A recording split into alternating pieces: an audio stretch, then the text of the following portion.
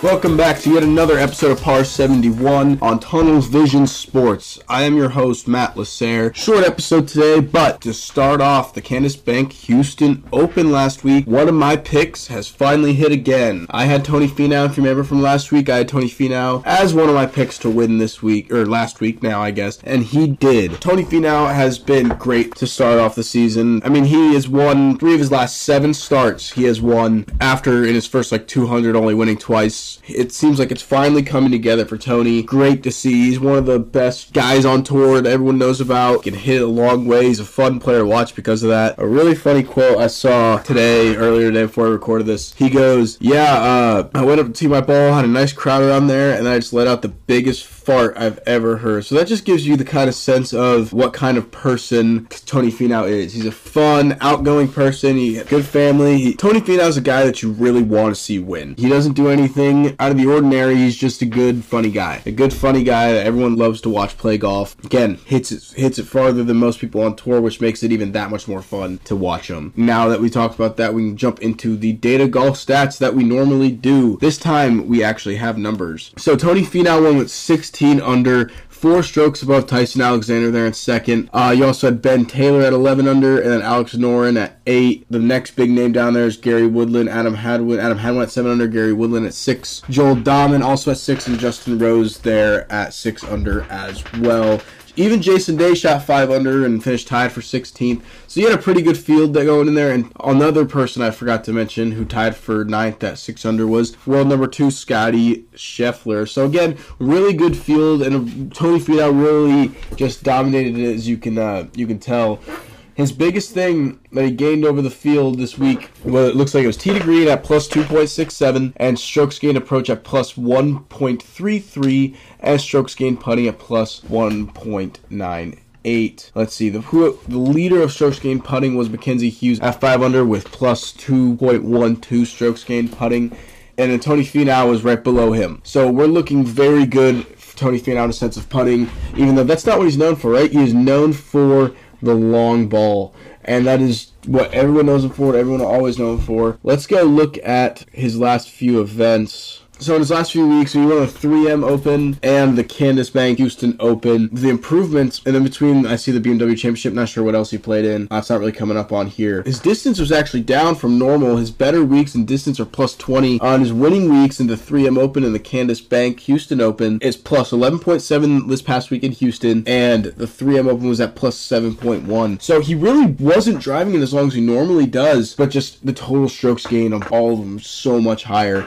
If you want to look at the real difference, like last year at the Houston Open, he could not putt for anything to save his life. With a gun pointed to his head, he was not making a putt. He lost 1.64 strokes in last year's Houston Open, which is very interesting. He also did a lot better on the approach side of things. In his other events that he does not win, he's gaining less than a stroke there, but still gaining some on the approach shots. But on his winning weeks, the 3M Open and the Houston Open, he had plus 1.76 at the 3M and plus 1.3 at the Houston. I think the biggest factor was putting. Definitely was his putting. I mean, even looking at events when he was struggling to win, so the 2019 BMW Championship on here, he lost strokes putting, still got 4th. A 2019 PGA Championship, lost strokes putting, got tied 64th. 2020 Arnold Palmer Invitational, lost 2.4, that's a lot, 2.4 strokes putting, and missed the cut. So if you look at this, his putting has to be the biggest thing, just from being young and not being able to win to now. Like, by far, just looking at his putting. This week at the Houston Open was by far his best week putting he has ever had on tour. The closest was the 2018 PGA Championship Championship where he just tied for 42nd and had plus 1.7 strokes gained putting. It's really just amazing to see where he's come. Like, it's very clear that putting was the difference here, just looking at past events. He's finally putting well. He's doing good. He's not just a long ball hitter now. He is an all-around good golfer, and he is someone we should be worried about soon. He's number 12 in the world golf ranking right now, and 17th in the FedEx Cup, and he is someone who could easily win a major. I mean, this is around the time of year in the next few months. It's when Scottie Scheffler got hot last year, then went on to win the Masters, right? Tony Finau is kind of coming down that path a little bit. Maybe a little bit too early, but he's there. He's going to be contending for majors a lot more than we are used to seeing, and that's great. I don't think anybody would be opposed to Tony Finau winning his first major at all. I think it would be great for the sport. I think he's a great ambassador for the game.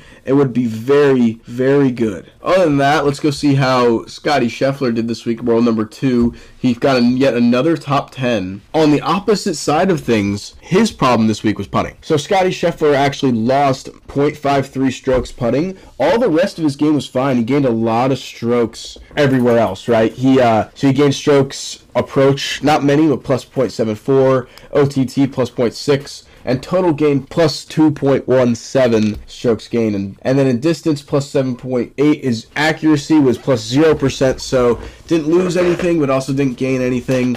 I mean, clearly he's always there. He still hasn't, he's only had one bad performance this year, and that was a few weeks ago when Rory took over the world number 1 spot. I don't know what else to say. Scottie Scheffler is going to be here for a while, and he's going to be good for a while. Get used to it, because he's probably going to win another major. Maybe not this year again. It's hard to win majors on majors on majors. Like, when people were doing it, you think, oh wow, they're just so good, but you don't realize how actually hard that is to do. Obviously, there's a reason why many people don't do it. Most golfers don't even come away with a major, so winning multiple is extremely hard, and that's why only the best do it.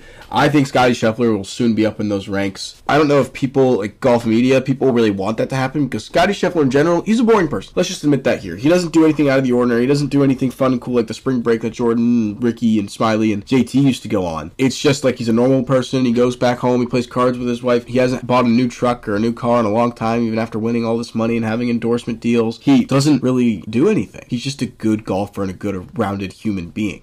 He's a great person, great guy, and someone I do want to see keep competing on a high level. That's all I got for the Houston Open. Before we get into this week's RSM Classic, we have a lot of news on Tiger Woods other than the match. He will be competing 3 straight weeks. He'll be playing at the Hero World Challenge, the match, and I forget what the other one was, but he is playing in the Hero World Challenge, which is, let's see when that is, and that is an event hosted by Tiger in Albany down in the Bahamas. It's not really a real event, but it's kind of for fun, and it's in a nice course. It is November 28th, so that is coming up here in 2 weeks. We see Tiger Woods coming back. Again, good to see Tiger back out here.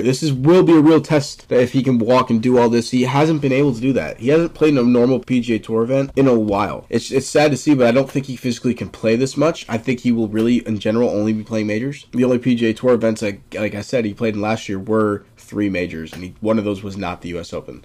And then he had to pull out of the PGA Championship because he couldn't walk the final round, and he was in last place, so it didn't really matter. Tiger doesn't play with a marker. That's the way Tiger is. That's the way he's done it. He's too high. He's too above us to do that. But it's great to see Tiger back. It'll be great to see him playing. Nobody should have high expectations for Tiger. Just be happy he's playing and be happy you get to see him play on TV, because I don't think we are going to be able to see that for much longer. And that has been my message with Tiger throughout this whole comeback ever since his car accident. There's just, don't expect him to win. Just be happy you get to see him play. Right?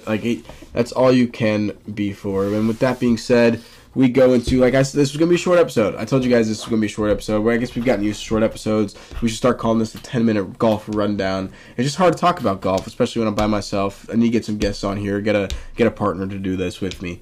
But yeah, from 15 down like always for the RSM Classic. Well, let's get started. Alex Smalley, not sure. JJ Spawn, Aaron Raj, Patrick Rogers, Denny McCarthy, Justin Rose, Joel Dahmen, Kevin Kisner, Jason Day, Keith Mitchell, Tom Hoagie, Brian Harmon, Mackenzie Hughes, Seamus Power, and Tony Finau. I'm not going to go with Tony Finau.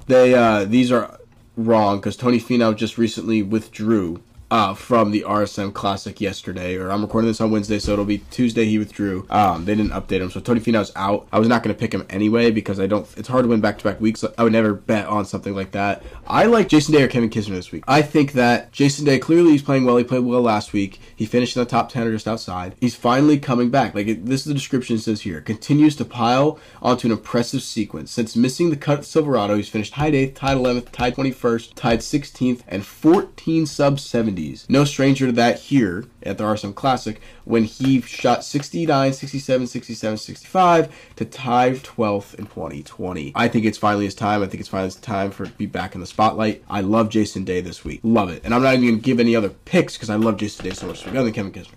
I just like Kevin Kisner. I think he's really funny. Kevin Kisner has the RSM all-time earnings leader, has a win in 2015 and 2020, and 4 top 10s and 11 tries. Those are the 2 picks for this week, and I think it's very clear that those are the best 2 picks for this week. Played well recently. Kevin Kisner's played well here before. What else do you want me to say? And that's all we have for this short episode of Par 71. I hope you guys have a good one. See you next Thursday.